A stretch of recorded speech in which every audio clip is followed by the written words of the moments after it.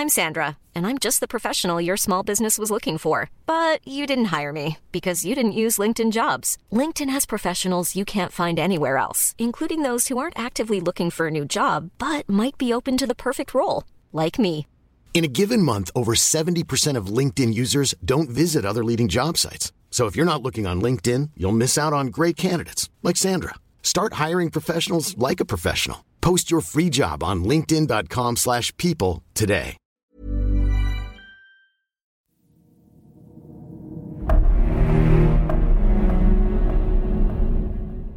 Amidst the recurring threats posed by Islamic extremists to members of our parliament, rapidly changing demographics, and the overshadowing of our elections by foreign wars, can England survive as a nation? To discuss this question and many more, I'm joined by the renowned historian Robert Tombs, the author of The English and Their History. Thank you very much, Robert, for joining us. It's a pleasure to be here. What threat does Islamic extremism pose to England? Well, I think it's difficult to say. I mean, my feeling is, and I don't pretend to any kind of expertise here, that the threat which is real and worrying has been encouraged by, well, I think rather weak policing, and the encouragement of extreme displays of militancy in the streets.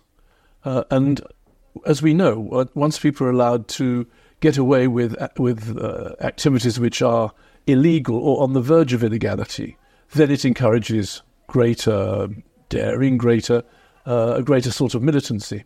Have we seen a situation before where our parliamentarians have been cowed by extremist mobs outside? I know that there have been a few times in history, in English history, where this perhaps has happened, but not in many years. No, not in many years.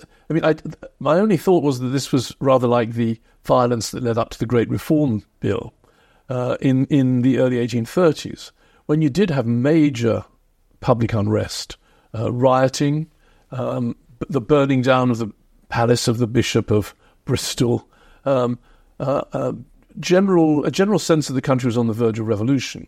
And the direct threat of revolutionary violence did, to some extent, cow, or perhaps more than to some extent, did really cow Parliament into accepting that it would adopt reform.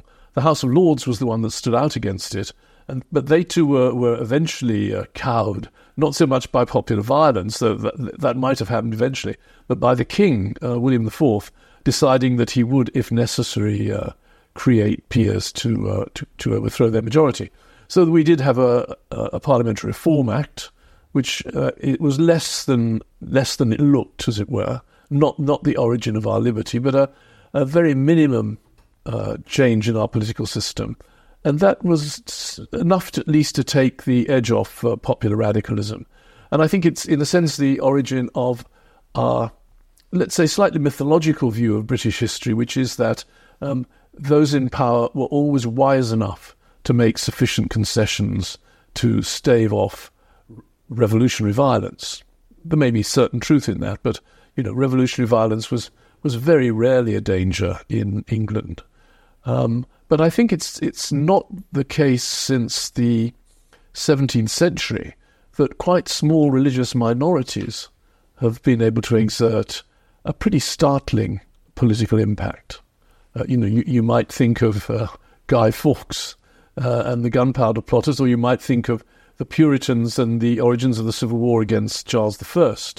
But, we did think, I suppose, that religion, or at least religious extremism, had left our politics really in the 17th century. It's interesting that this threat posed by Islamic extremists, particularly to MPs, has led to a situation where some MPs are now having to have bodyguards follow them around. I know that during the Troubles, several MPs were murdered by IRA terrorists. Yes. And more recently, we had the murder of David Amos by an Islamic extremist. So the threat has always, or is definitely there, and it poses a real threat to MPs' security. So yes. Maybe you can talk a bit about that. Well, obviously, Parliament does remain the focus of our political life. You only have to walk past Parliament on any day of the week, practically, and you can see there's a kind of, presence of people often demonstrating or petitioning or whatever. It really still is our focus in the way that in many countries it's not really. I know France quite well, and you can walk past the French Parliament on most days, and it's never quite clear if it's open or not. There are not usually any people there.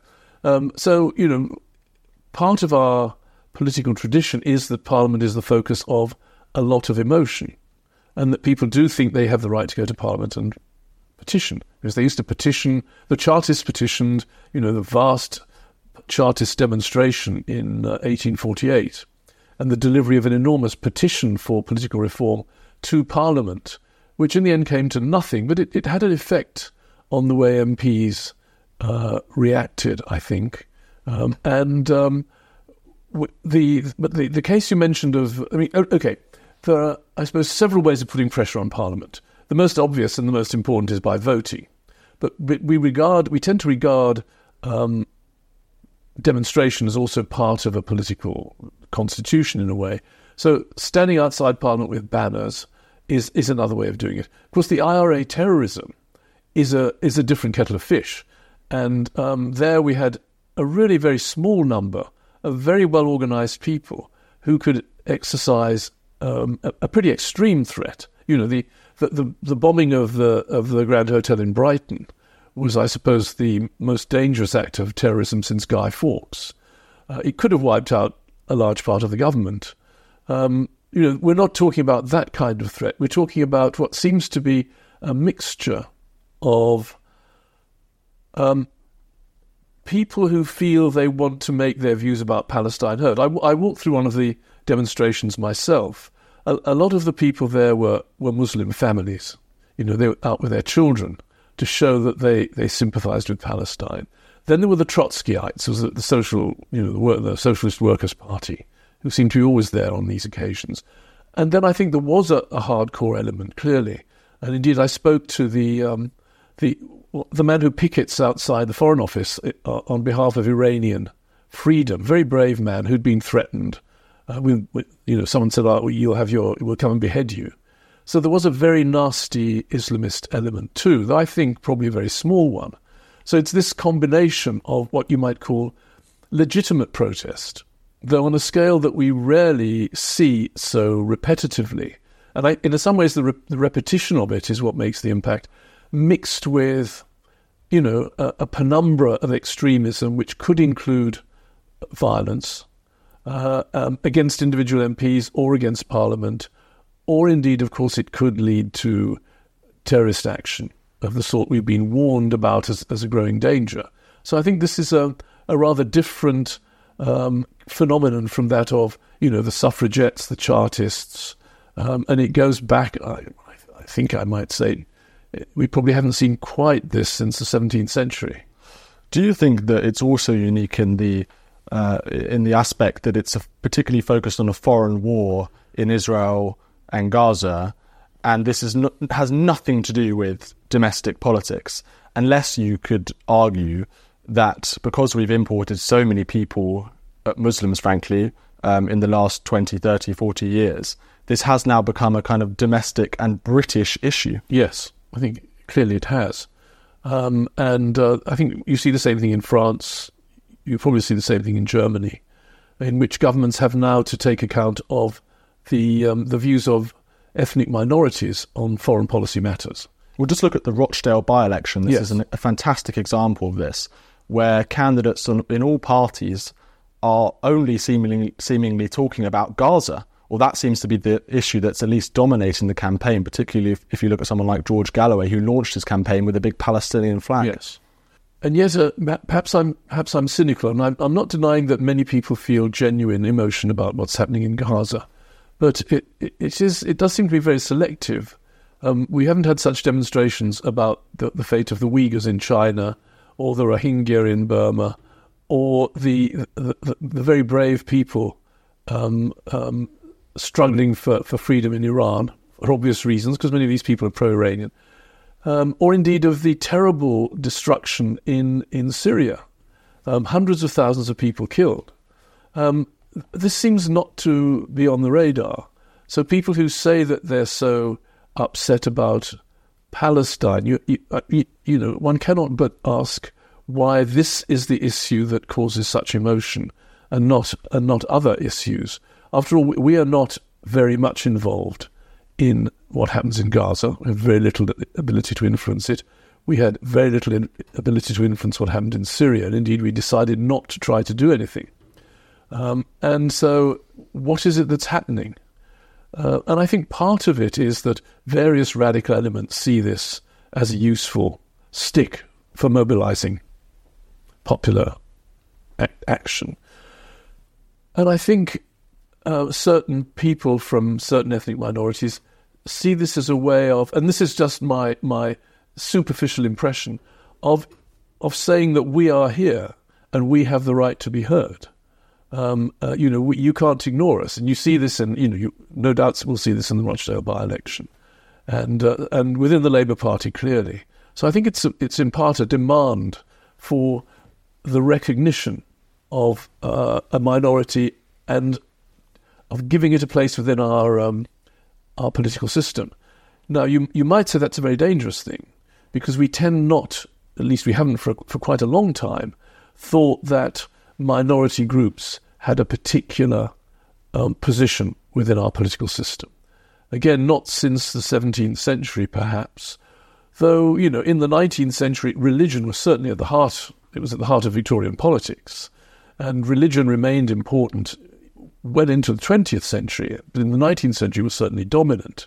So you did have the so-called nonconformist conscience. You did have very activist members of dissenting churches. And I suppose there's a certain similarity here in which, if in a way you could compare Muslims in Britain with, let's say, Baptists in the 17th century or Methodists in the 19th century, you could say, well, here is a group of people who are saying we want to be recognised as a political force and with a legitimate right to express our view. And in a way, anything could serve as grist to that mill. I think it was first seen with the Salman Rushdie affair quite a long time ago now. It was seen with the fairly recent case of the Batley teacher. There are ways in which people are saying we are here and we want to be listened to. Of course, in France, it's been much more extreme. We had a teacher who was forced into hiding. The French had a teacher who was publicly beheaded. So I think there is a danger of an extreme minority hijacking this kind of popular movement, and it's of course ideal for them to be able to do so. And we've also perhaps seen the return of blasphemy laws by the back door. Yes. Where if today I wanted to burn a copy of the Quran, I wouldn't be able to do that in public, and the police would arrest me for a hate crime and so on, because I'm offending one particular group, or they could argue that I'm sort of riling up public unrest and so on. Yes. Whereas, of course, you can burn as many Bibles as you like, or indeed, I presume you can burn lots of religious texts if you wish to, except this one. And so it is a blasphemy law which protects a particular religious sensibility. And I think undeniably, because the people involved will respond with violence, or have done. Now, is it therefore right for the police and the authorities to regard this as a matter of public order? In other words, if I go out onto Cambridge Market and start tearing up a Quran, then is it right for the police to say you are causing a breach of the peace?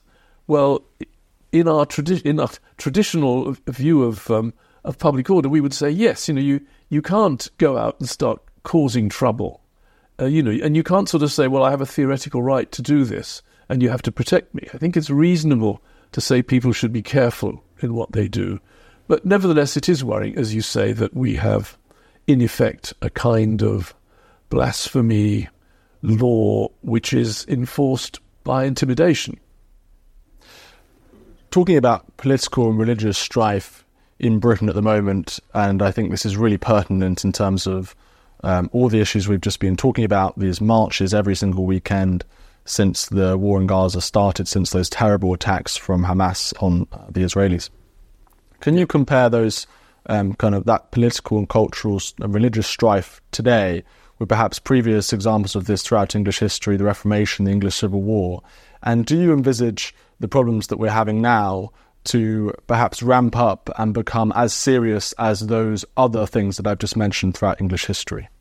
I can't see that at the moment. The things like the Reformation were usually in the control of the authorities. It was Henry VIII, and then it was Elizabeth, and it was this was largely a top-down phenomenon, which the mass of the population had to accept, except for there were dissenting minorities, Catholic first of all, Puritan later, and they proved that they could cause quite a lot of disturbance.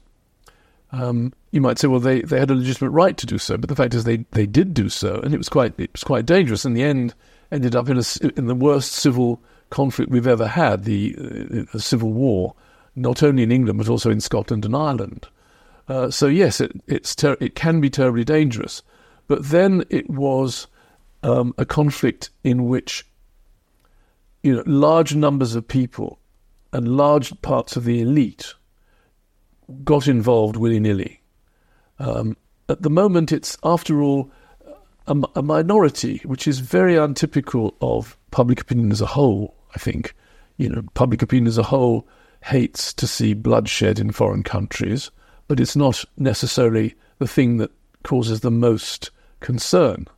The people who really care about what's happening in Gaza, or say they do, are nevertheless a quite small minority. And I think, as we all know, means of communication are what can give minorities sudden extra power. I often think of how the printing press, a primitive little mechanical machine could to put it in a sense, cause 200 years of mayhem in Europe. How much more powerful are social media and the whole phenomenon of instantaneous communication globally, in mobilizing opinion, in passing certain messages, in literally mobilizing people to attend demonstrations. I mean, that's a hugely important and powerful weapon, and one that I think we have no idea how to control yet. If our ancestors couldn't control Caxton's printing press, it's hard to see how we can control the internet. When the Bible starts being produced in English, crowds of people come to listen to it being read out in St. Paul's and so on. And you'd have to say, well, it was religion and all that religion stood for. And it stands for a lot of things. It's not just theology. It's a whole social system. It's a whole way of life. It's community. This is what was disrupted by the Reformation. And it took a very long time and very bloody struggles before people, in effect, got tired of it and said, we can't go on like this. Now, how close are we to that? Well, I hope we're not close to it. After all, as I said, we're talking about small minorities, and we're talking about a conflict that's going on a long way away from here. This is not a conflict that's taking place within Britain, at least not yet. So I don't think one should be over-alarmed by this. But nevertheless, that if it's true that it's clearly true that a certain number of MPs have been threatened, have been killed, and fear for their lives and the safety of their families, that is a terrible danger. And I think it's something that the authorities can't just wring their hands over and say, oh, this is all terrible. They really do have to do something about it, and do something fairly robust.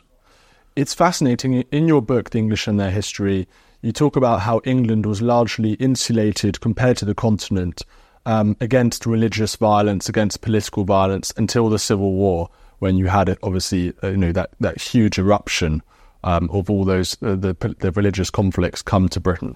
And then after the English Civil War, again, you could argue that we were largely insulated from political violence compared to, say, France. And yes. I know you've studied France a lot recently.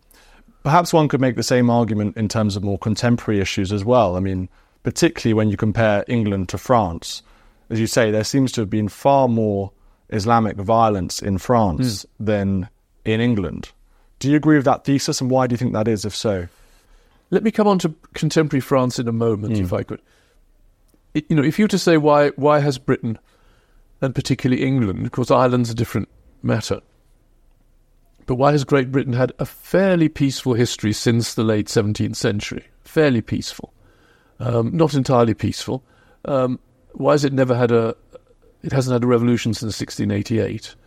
I think the answers are, in a sense, fairly simple. One is that the British state has been a pretty strong institution. Is it still? That I'm not sure of. The elites, on the whole, fairly united in the desire to maintain the system, maintain the state, not bring it down, which was not the case in France. The elites were deeply divided, and hence were willing to side with revolutionarism and take advantage of it. Is it still the case that our elites are united? The third thing is, and this is something that we energetically cross our fingers over and say that we have to hope. I mean, the third thing is defeat in war. Major revolutions almost always are the consequence of some sort of defeat, which undermines the legitimacy or the physical power of the state. You can think of France in 1789 and again in 1870. You can obviously think of Russia in 1917, Germany in 1918, Austria, etc. It's when the state is defeated that then all bets are off, and then you get conflicts over who is to succeed, who is legitimately able to govern. We haven't, after all, been defeated in a major war since the loss of America, and therefore we have never been faced with this kind of danger. Let's hope we never will be. I think you mentioned our island position. It's very useful to have 20 miles of water between you and the continent at times. And that's what saved us in 1940, really. Let's hope we're still immune to this kind of disaster. But if not, well, I think anything can happen. I want to quote from your book. You said, "The English and Their History. In recent decades, the English have largely accommodated the changes brought by changing moralities and multi-ethnicity, incorporating them into new varieties of Englishness. Who could be more English today than Rita Ora and Dizzy Rascal, Jessica Ennis and Rio Ferdinand?" Do you believe in this statement still? And I know that was written about 10 years ago when you first wrote the book. I mean, those celebrities you chose quite sort of dates you a little bit. It does. Well, there's a new edition which has different names, which I could perhaps give a plug to. There's a new edition that came out late last year, and it does. I did update the names, but because it's very easy, it does date very quickly, as you say. Well, okay. I was quite optimistic, and I still remain fairly optimistic, or at least not very pessimistic. I mean, we've had major immigration on an unprecedented scale, at least unprecedented in modern times. And I think we've been fairly successful in integrating people. In the days of Enoch Powell, people were worried about immigration from the Caribbean or from West Africa or from East Africa. That's not what people are worried about now. And in fact, the Conservative Party is very happy to have leaders who come from the immigration of that period. So that it seems to me that has been a success. What the problem is, of minorities very recently arrived from a variety of countries, often war-torn countries, often people who are alienated or radicalized when they get here, along with, unfortunately, left behind communities in certain parts of the country who have ample reason to be discontented, and for whom religion is one of the things that gives them some sort of sense of identity and pride. I remember a very brilliant PhD student of mine who works on immigration in France saying, you go to the Parisian banlieue where you have mass unemployment and people who are regarded as, often in racist ways as inferior. And he said all they have is Islam and football. And you have to be very careful in how you treat that. In France, as you know, that the attitude of the state has been much more, let's say, has been in some sense much more absolutist. You cannot wear Islamic dress at school. It's illegal to wear the burqa in public, and all that sort of thing. And it seemed to me that this was probably creating a problem that wouldn't necessarily have existed. There are lots of people who are eager to integrate, And I think it's one has to be very careful in how you respond to them. And I think, if I can mention the Michaela School, Catherine Birbal Singh's school in Wembley, there I've been on a number of occasions. It's overwhelmingly made up of children from ethnic minorities. I have a vague memory that 70% of the children there do not have English as their first language. Many of the girls wear hijab, but that is clearly not a problem in that context, because these are children who are being very successfully integrated into our society, who are being taught that this is the society which is now their society. It's their culture. They learn Shakespeare. They learn English history. They sing the national anthem. And the fact that in singing the national anthem they're wearing a head veil is not a problem at all. They are integrating and they wish to do so. The danger is when people are, and I'm afraid not all of our education system is as effective or as determined to do this as the Michaela School is.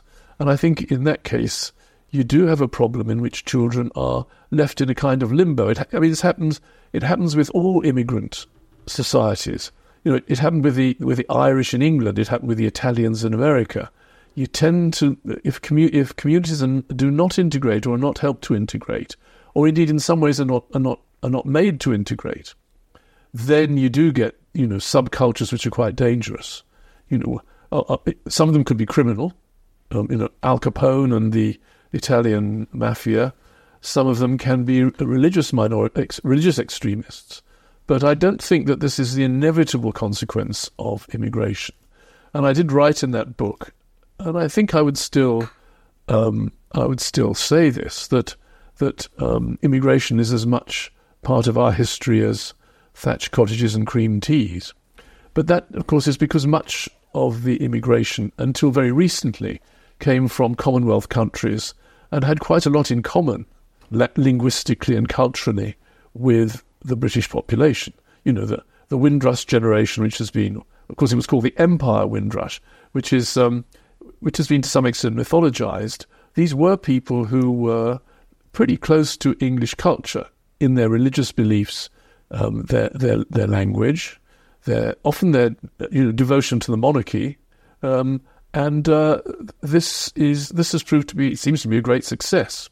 But what we're talking about there is incredibly small numbers. Yes, by comparison with now, I agree.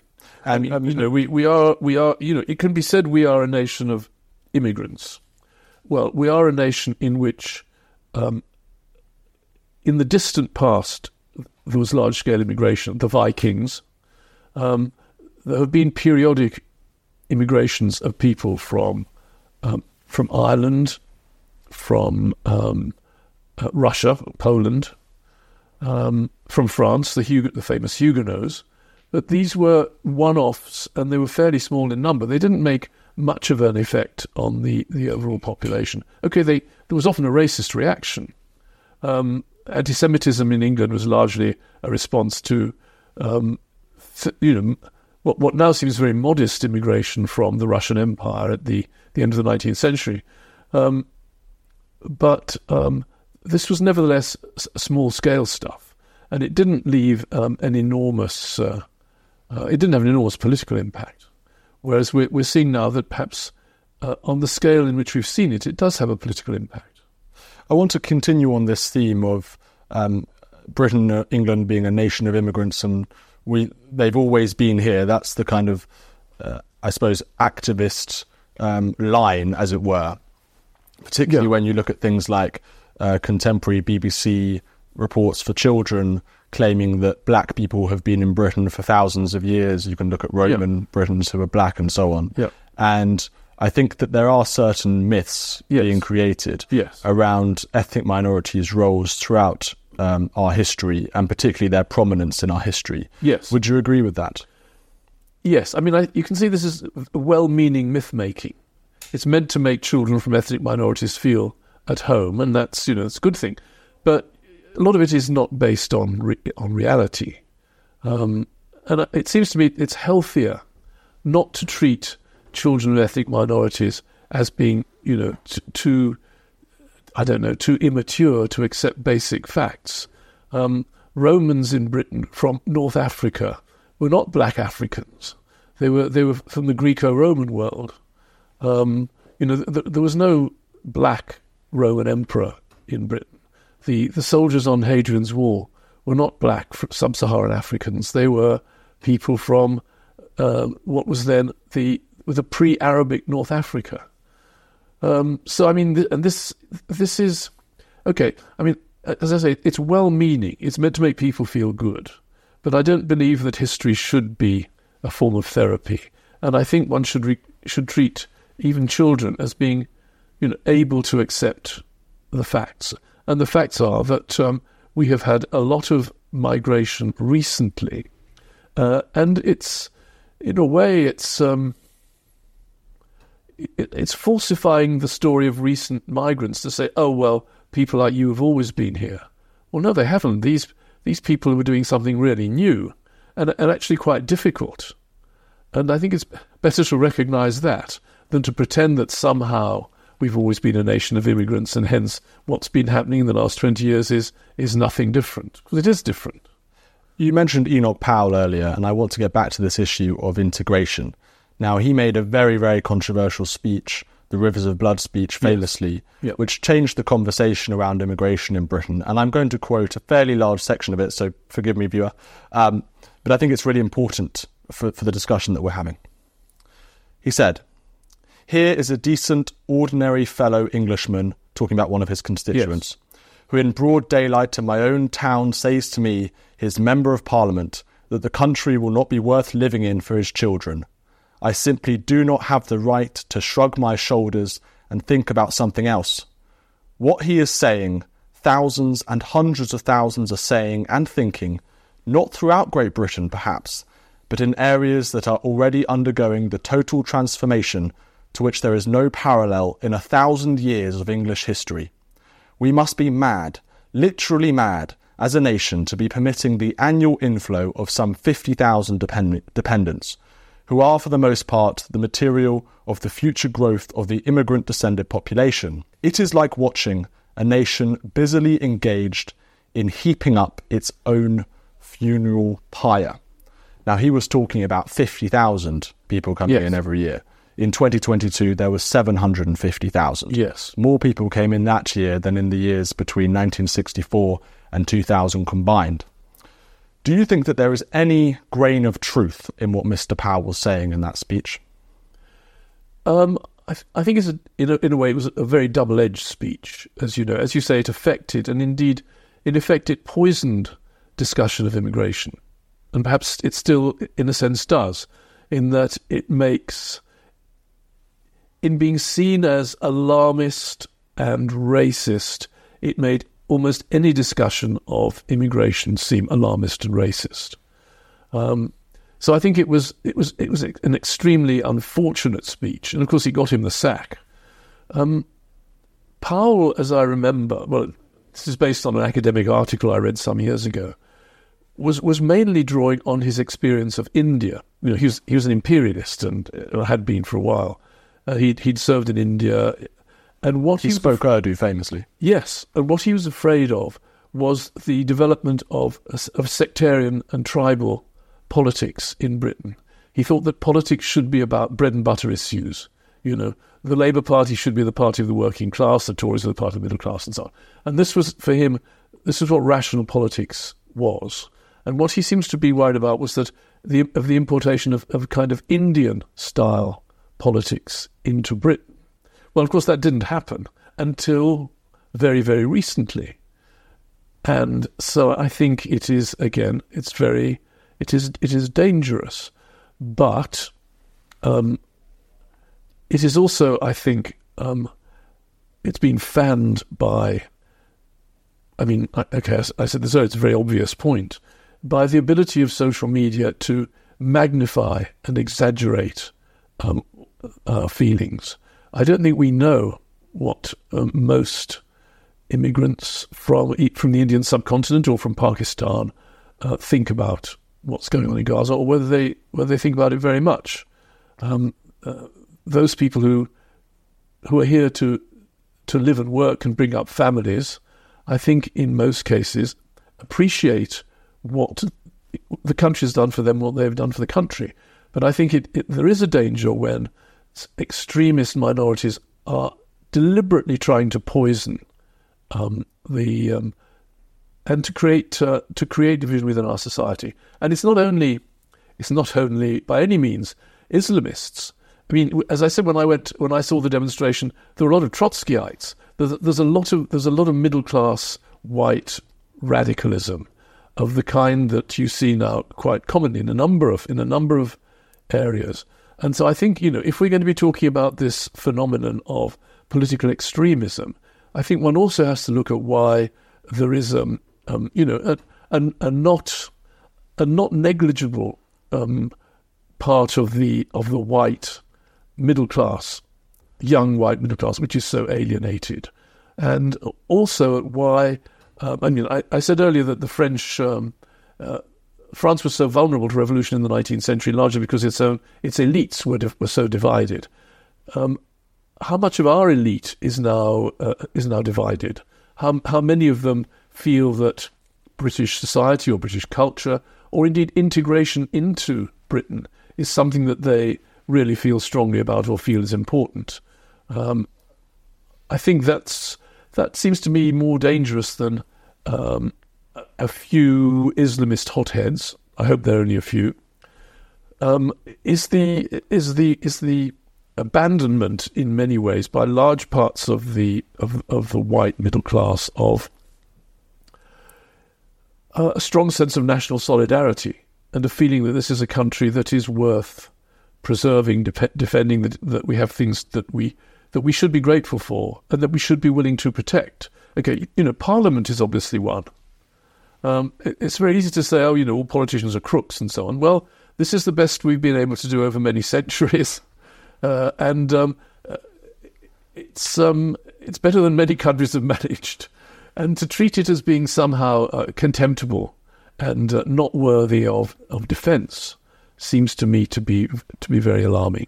And we haven't talked about the whole phenomenon of which is colloquially called wokeness, is a kind of renunciation of any sense of British and Western and European cultural legitimacy.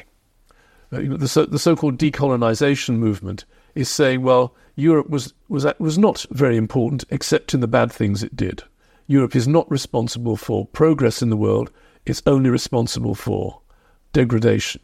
Britain, the British Empire, was not responsible for economic advancement, improvement, peace, law and order, the creation of state institutions. It was only about violence, slavery, exploitation, looting and theft. And although I never expected to spend part of my life defending the British Empire, it was not something that I ever was interested in.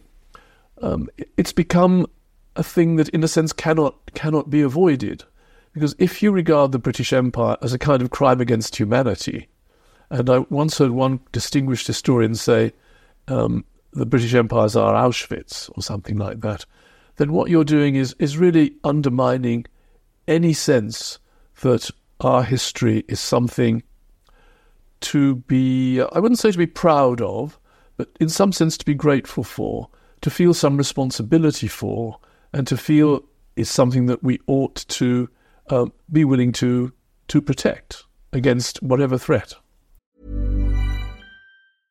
This is Paige, the co-host of Giggly Squad, and I want to tell you about a company that I've been loving, Olive & June. Olive & June gives you everything that you need for a salon-quality manicure in one box. And if you break it down, it really comes out to $2 a manicure, which is absolutely insane. It's also so easy to get salon-worthy nails at home with Olive & June. The difference between how your nails used to look when you did them yourself and now with the Mani system is a complete game changer. The best thing about Olive & June, too, is it's a quick dry. Dries in about 1 minute, lasts for 5 days, and full coverage in up to 1 to 2 coats. Visit oliveandjune.com/perfectmani20 for 20% off your first system. That's oliveandjune.com/perfectmani20 for 20% off your first system.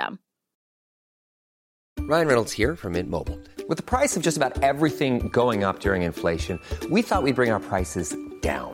So to help us, we brought in a reverse auctioneer, which is apparently a thing.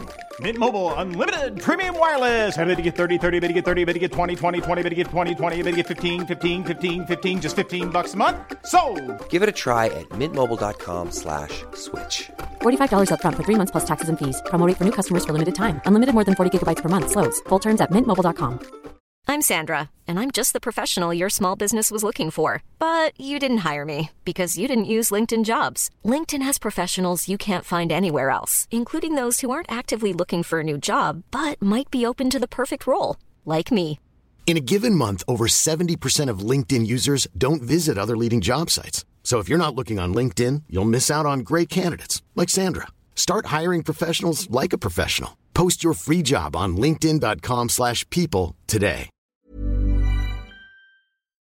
I want to ask about whether England as an identity or Englishness as an identity can survive into the future. And I think there's a few elements to this question. So yes, the first one is to do with immigration. And as you say, many people have come here in the last 20, 30 years from various different countries. Can those people truly become English in the sense that you and I are obviously English, our parents and grandparents, and we can trace our family history back here on this island? Well, I can. I don't know about you, I'm sure as well. I suppose I can. So many hundreds of years. So that's one part of the question. The second part is, well, as you say, there are these kind of woke revolutionaries throughout the West who are questioning our identity, our culture, our history, saying that it's steeped in original sin and we must start from a year zero and so on. Yeah. And I suppose the third part is a kind of globalization, a movement to smudge the borders between and boundaries between nations and cultures, and particularly the spread and influence of American ideas and culture into Britain, into England. And again, perhaps that takes away from that uniqueness of our identity as a nation. Particularly the younger generations here today, they may not think of the things of what makes England special and unique to them. They may be thinking on a more global level, I'm a global citizen, yes. I'm a citizen of nowhere, rather than a citizen of somewhere. So yes. I suppose if you could answer the question, I know that's a broad thing, on those three themes. You know, I mean, I think I would probably, if I were questioned, I would say I'm a fairly patriotic person, and I believe in the nation state. I believe in the democratically ruled independent nation state. And I agree that this whole idea is either under attack, partly by discrediting its history, not only here but in other countries too. I mean, the worst cases are probably Canada, Australia, New Zealand, and the United States, to say that your whole history is based on crime, and therefore nothing that you do is of any value. We haven't got to that point yet, but some people are trying to push us towards that point, and I think that has a very corrosive effect. After all, democracy is based on the idea, at least democracy has always been practiced, is based on the idea of community. You accept that you pay taxes to help people you don't know, because you're all part of the same community. Otherwise, why would I want to give my money to people in Scotland or in Liverpool whom I don't know and don't particularly feel anything about, etc.? Why should I not give it all to Oxfam or to the Palestinians or whatever? You have to accept that there is a community. Otherwise, democracy just can't work. And the community we have is the national community. And if that is destroyed, then it seems to me all that we assume about our politics and our community is destroyed. I mean, Edmund Burke, in his great work on the French Revolution, said something which I think was very pertinent to French experience, but is, I think, generally true. He talked slightly provocatively about prejudices. He said, we have prejudices. They're prejudices about our own country, about the people who govern us, things like loyalty, that's a prejudice. Respect is a prejudice. And these prejudices are important. And he said, if these things are swept away, then the only thing you can rely on is force. The only way that a state can function is by force. And in that case, sooner or later, you will be governed by the people who control that force, which he said would be a popular general. And of course, he was perfectly right. It came to be Napoleon. I guess he was perhaps thinking of Cromwell. I don't know. So yes, if we don't want to live in a society in which all of our relationships with our neighbours, with the people we work with, are all regulated by law and by intimidation and by compulsion, then we want to preserve a sense of being a voluntary community, of people who are happy to live together. And to go back to the question of, the Windrush generation, these were people who did want to be part of the community. Of course, the danger, of course, is if there are a lot of people who don't want to be part of the community, and that is yet to be seen. And also, can I just, sorry to interrupt, but there is also a political idea spread by many people in the elites over the last 20, 30 years in terms of integration that has said to those people who have come to Britain, you do not have to integrate. You can keep your own community, you can keep your own culture, you can keep your own history, you can keep all of that. And that's what's really important, is maintaining your own values, because that's equally as important as coming here and having English values, as it were. Yeah. So there's a sort of conflicting message, isn't there, that first of all, England is a terrible place and we have a terrible history and so on, and then telling them they have to integrate, and then also telling them that they must keep their own cultures. Yeah. So how are they meant to deal with those conflicting messages? It is difficult, though I don't think it's impossible. Indeed, I think it's necessary to at least for a generation or two, or longer. I mean, the Huguenots, whom we mentioned earlier, there is still a Huguenot tradition in Britain. But the thing is, it is not seen as being in any way in conflict with British identity. You can be both. I mean, when I went to school, a lot of the kids in my class were Polish. There were a lot of Polish families who came to Britain after the war. We kind of accepted that they had a Polish club and they did Polish folk dancing, and it seemed a bit strange. But this did not conflict with them being at the same time British. And, I mentioned the Michaela School, which did have made a great impression on me when I visited it. You have, for a girl wearing a hijab to be singing the national anthem is not a problem. You can do both, just as, Roman Catholics from Ireland could be assimilated into English society while remaining Catholics. So they can become English?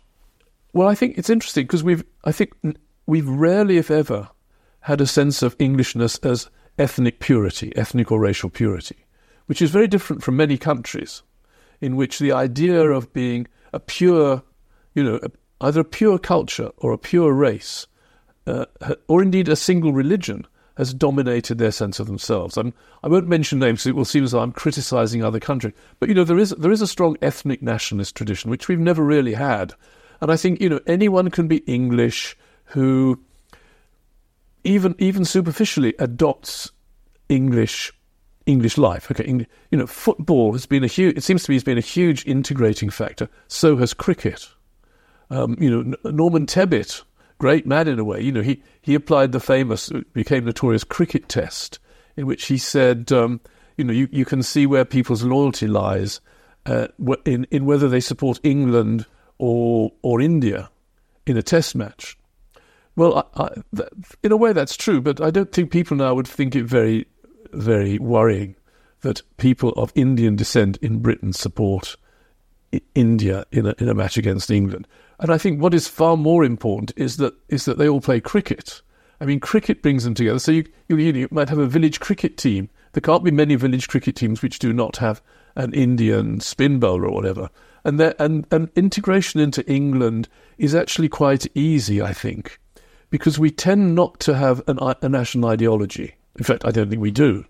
You might say, well, freedom, but it's usually based on some sort of sense of loyalty to the community, either the local community or the national community represented by the monarch, a non-ideological symbol. And it's pretty easy to accept that. You don't have to have a particular religion. You can have no religion, or you can be a Catholic or a Protestant or a Methodist or a Hindu, and you can be English. And I think that's been a great strength. But is it not the case, just to go back to this point about ethno-nationalism, yes, that we've only really had huge demographic changes in an incredibly short period of time? We have. Since the 1950s, really, but even then, really, since the 70s, 80s, 90s, and so on. So this idea of ethno-nationalism would never come up in anyone's ideas in the Victorian times or before, because England really was a white country. Yeah, I think you're probably right. I mean, England had been around for a long time, as had Britain and the United Kingdom. So people were not forced to question what it was that made them English. That's just what they were.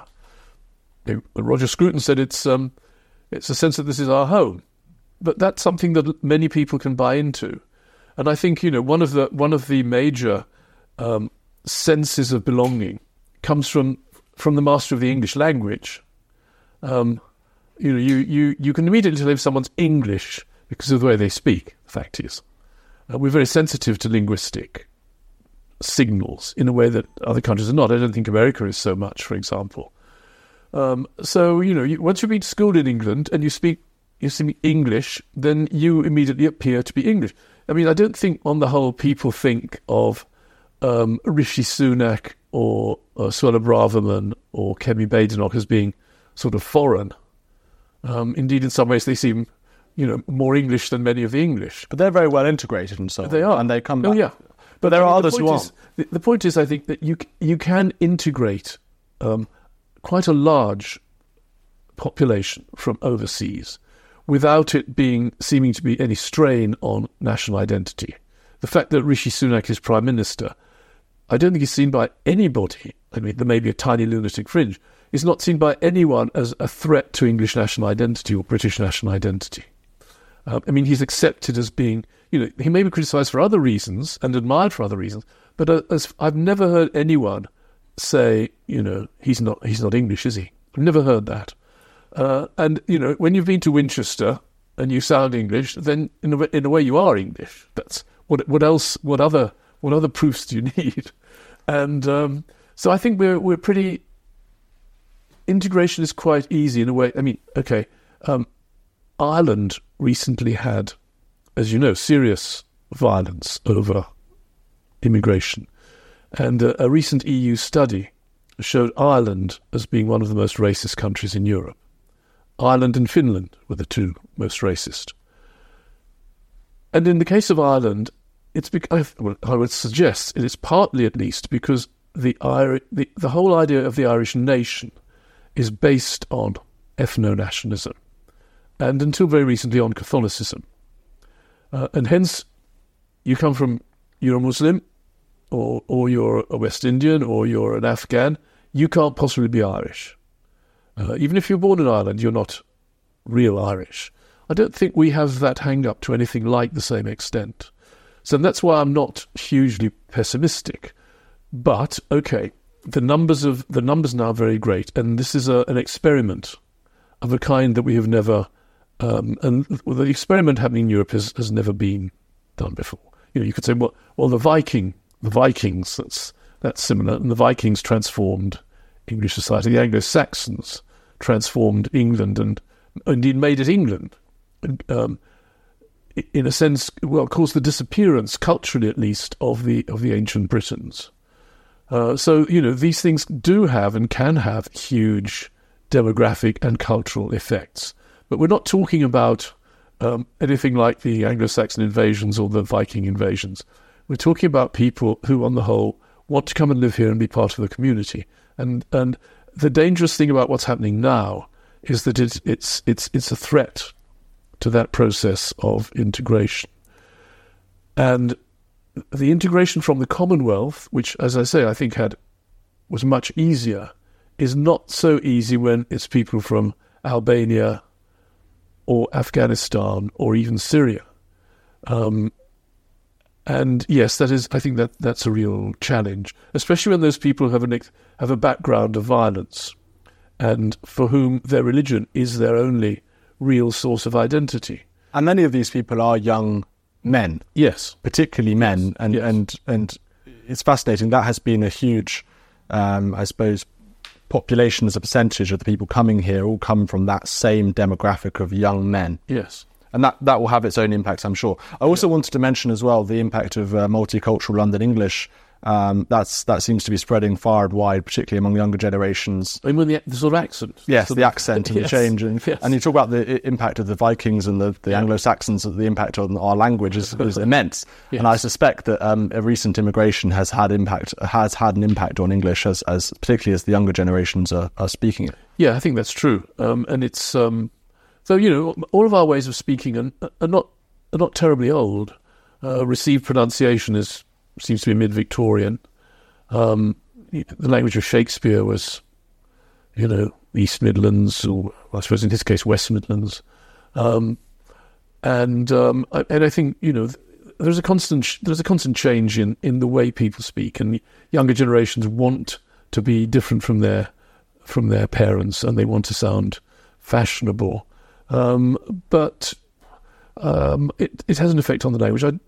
I think this is something that older people may deplore. I remember being in a taxi once with the cabbie saying, "You never hear anybody speaking proper Cockney now, Gov," which he says, "My kids don't talk like me." It's just true. Well, that is a shame in a way. I think it's a shame in a way. I live in East London. I never hear a Cockney accent ever. No, that's true. But then a Cockney accent of the 1950s was not the same as a Cockney accent of the 1850s. In Dickens, what marks Cockneys out is that they say "were" for the, very, very nice, Mr. Pickwick, and so on. That's completely gone. It's the same in Paris, which I know quite well, and I'm told it's the same in Germany. So in the old Parisian accent has almost entirely disappeared. There was a sort of Parisian equivalent of Cockney that's gone, and all the kids, including white kids, including my young in-laws, they speak with a slightly Arab, North African intonation, because that's the smart thing to do. Well, nothing we can do about that. This is what happens. I want to talk about another theme, and again, I'm going to quote from your book, The English and Their History. England's political history since 1066 was that of a struggle to regain the ancient constitution from the Crown, and even from Parliament, which some saw as the voice of Anglo-Saxon liberties, but others as merely another part of the Norman yoke. Ah, yes. Do you believe that English people have lost their sense of freedom and liberty as being fundamentally English values? I'm afraid I do tend to agree with that, and I think what we're talking about again is the English middle class, especially the young metropolitan elites, for whom things like free speech are often seen as threatening or illegitimate. But also in our whole legal system has been kind of swamped by what seemed to me a whole new set of rules, some of them imposed socially, some of them imposed by employers and so on, which are forcing people to adopt and to self-censor, to accept beliefs that they don't really believe, or appear to do so, to pay lip service at least to things they don't really believe, and also to in a sense to have given up, or to have found that the rights that many people thought that we enjoyed and had done so for centuries, a right to trial by one's peers, a right to the presumption of innocence, a right to know what one is being accused of, and by whom, and to defend oneself. Many of those things have gone, not in the law courts, but in many other institutions in which people spend their lives, their careers. And I think that is worrying. And it's something that we've all kind of acquiesced in over the last, 20, 30 years. I'm going to quote from Ed West's Substack, in which he lists a series of recent arrests and convictions of people who tweeted their controversial opinions. He says, "It is also an illiberal status quo that tends to punish only certain opinions. Aside from the Glasgow man convicted of tweeting about Captain Tom, the vast majority of these cases seem to involve people who have offended progressive norms, or who are seen as being enemies of the Progressive Alliance, whilst middle-aged women who question the prevailing beliefs over gender are visited by the police, and football fans are arrested for the smallest of offence. Extremist imams who preach jihad seem to get a relatively easy ride." Now, I wonder whether you think there's any historical comparisons between now and the kind of atmosphere around freedom of speech, not being able to say things that are so-called dissident opinions to the prevailing current opinions of the elites throughout English history. Yes. Well, the idea that we've always been a country of liberty and free speech is, of course, not true. You could get your ears cut off under the Stuarts for sedition. Poor old John Wilkes, great 18th century radical, was put on trial for blasphemy because he'd written an obscene poem and he'd said rude things about bishops. Being rude to bishops was regarded as blasphemy. So you might say we're getting back towards that to some extent. I mean, I think very few societies have enjoyed the degree of individual liberty that some European countries, and ours, well, I would say eminent among them, have enjoyed since the beginning of the 19th century, in which, you could say, well, it was an increasingly urban and educated population, which was not so easy to keep under the thumb of the elite. But nevertheless, there were limits on what you could say. You're much too young, but your older listeners will remember the trial of or the case against Penguin for publishing Lady Chatterley's Lover in the 1960s, when a distinguished work of English fiction was regarded as obscene, so much so that its publishers could be prosecuted. Actually, can I get my book? Go. Yeah, okay. Well, this is what he said. This was a Russian exile, Alexander Herzen. The freer a country is from government interference, the more intolerant grows the mob. Your neighbour, your butcher, your tailor, family, club, parish keep you under supervision and perform the duties of a policeman. So, I mean, I think, Victorian England was very, very much policed, but not policed by the state. So I think what we're now seeing is in some ways the resurgence of a kind of Victorian level of moral policing by the respectable are now the woke, in which people who are thought to be not respectable, the football fans you mentioned, or elderly women, are thought to be people who should properly be brought under control. I mean, we had in the 1960s the destruction of Victorian morality and a kind of moral free-for-all, which you could say and do anything, or so it seemed, and a very clear and deliberate dismantling of social controls. Capital punishment, corporal punishment, all those things in a few years were deliberately abolished. And now we're going back to a state in which these things are to be policed once again, but in a different way.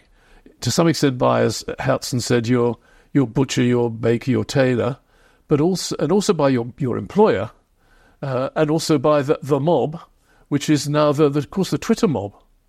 For Herzen, it was presumably people coming round and banging on your door, though we may be seeing that again for MPs. But it's more people jumping on you on social media. And I sometimes think of this as like Foucault's pendulum, that goes backwards and forwards. But because the earth is turning, it never goes quite backwards and forwards in the same place. So we've had periods of license, which the 18th century was probably one. And then we had a period of Victorian repression. And then we swung back to the 1960s, which in some ways were not unlike the 18th century in some of their morals and their determination to assert liberty. And now we're swinging back towards Victorianism, but not in the same way that the Victorians did it. Another set of beliefs, another set of behaviour is now being regarded as unacceptable. But whereas, the Victorian working classes were pretty well kept under control by quite a lot of harassment of one sort or another, by the police, by their neighbours, by their workmates, by charities, present-day equivalent of, or the Victorian equivalent of NGOs, we see rather similar things happening now. And it's sometimes, the sort of do-gooding, the do-gooder class, who in Victorian times would have been the Lady Bountiful, who visits the poor and tells them that they've got to smarten themselves up and not drink so much. We're getting a not dissimilar kind of moral censoriousness from the descendants of the Victorian middle classes, who are now the people who now, as then, are the people who are largely running the country. I know that Telegraph columnist Tim Stanley certainly argues that the 1990s were quite unique in terms of levels of freedom of speech. People could say all sorts of offensive things in quite public forums and nothing would happen to them, or they wouldn't be censored in the same way that people are today. And perhaps that was a very sort of short and perhaps utopian period in terms of freedom of speech. Well, yeah, there was a whole generation like that, I suppose, from the 70s onwards, probably. Okay, that too has its problems, as we know. We're constantly seeking a balance between liberty and license. And I think we've swung much more towards repression for the time being. But there may be a pushback against that because, as you know, the government has adopted legislation on free speech, which requires universities to defend free speech in a way that they had not always been doing previously. I want to end the interview by talking about some of the more interesting characters throughout English history and perhaps some people who people perhaps don't know of or aren't particularly aware of. And I know that when I read your book, I mean, first of all, I was fascinated by just how exceptional our history was, even going back to the Anglo-Saxon period in terms of comparing us to other nations, and you do all sorts of GDP calculations and things, and it's just so, I find that so interesting. But also one of the characters I really found fascinating, I had never heard of, was William Tyndale. Yes. And perhaps you can talk a bit about some of those characters in English history who, as I say, were very, very significant but perhaps have not got that same recognition. Yes, I'd be glad to. Well, Tyndale, I mean, could I say it, and this is sort of self-deprecation, we seem to be, as a country, we take our history very lightly. We don't teach it much in schools. I mean, in many countries, Tyndale would be a great national hero because in many ways he created modern English. The English of Shakespeare is to a large degree the English of Tyndale, and he did this by translating the Bible into English.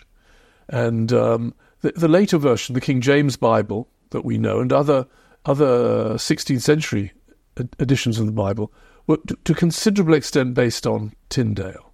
And the kind of English that he used, which was simple, down-to-earth English, is the English that we can still understand. You can read Tyndale, as you can read Shakespeare.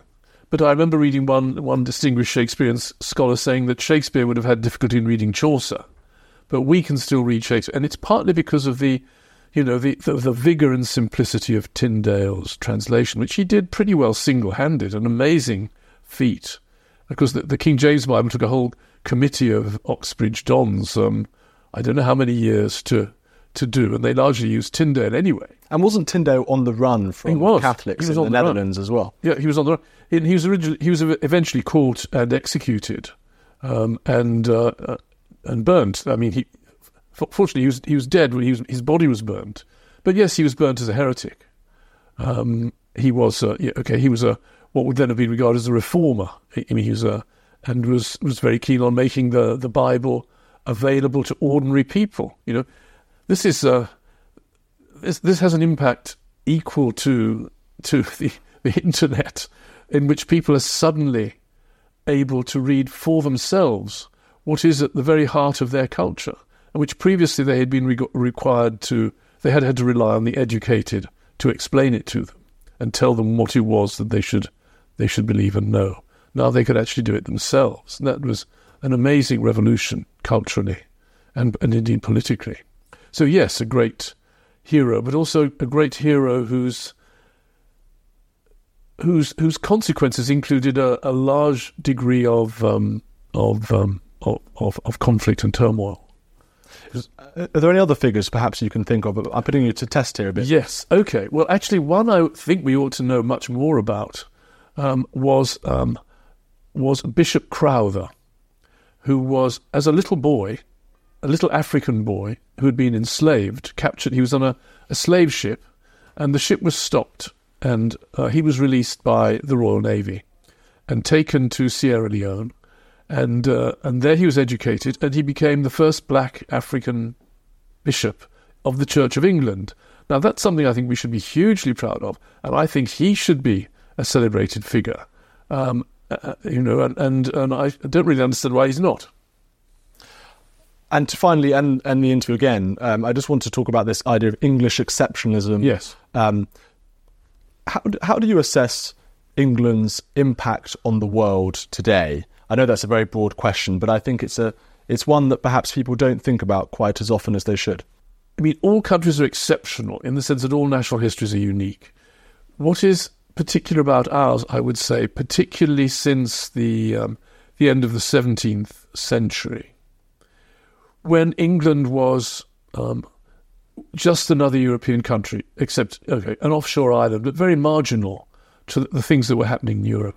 Culturally, practically unknown, an unknown territory. Nobody spoke English, apart from in England, until it started to become, through various processes, a major force in the way that human history was being made, partly through the development of political institutions, partly through the Industrial Revolution, the change in economic and social life, which, for both good and ill, transformed and is still transforming the whole of human history.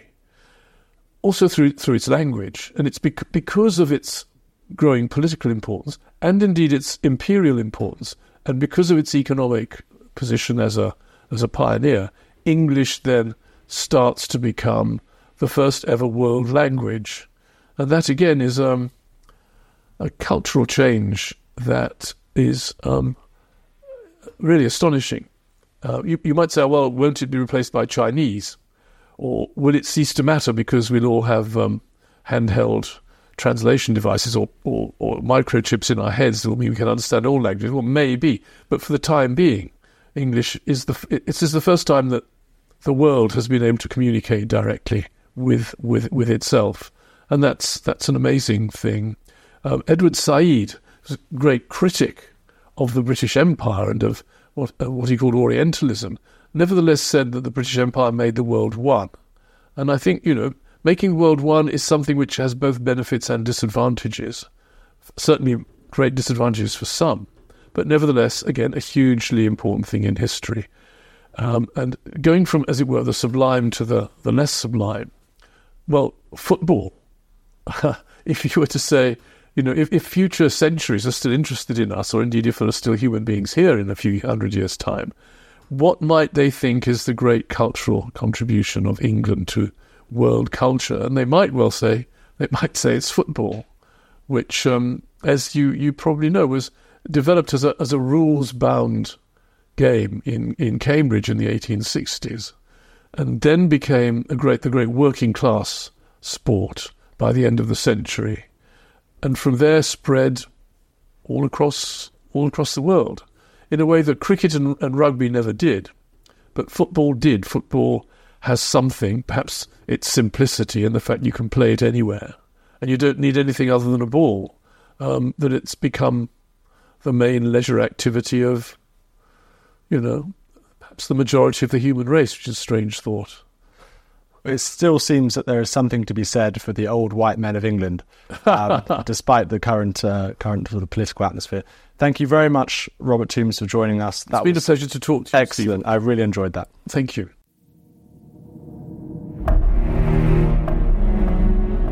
Thank you for listening.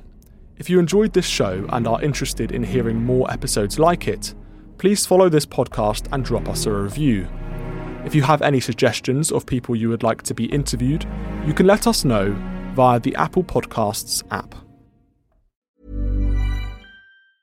Planning for your next trip? Elevate your travel style with Quince. Quince has all the jet-setting essentials you'll want for your next getaway, like European linen, premium luggage options, buttery soft Italian leather bags, and so much more. And is all priced at 50 to 80% less than similar brands. Plus, Quince only works with factories that use safe and ethical manufacturing practices.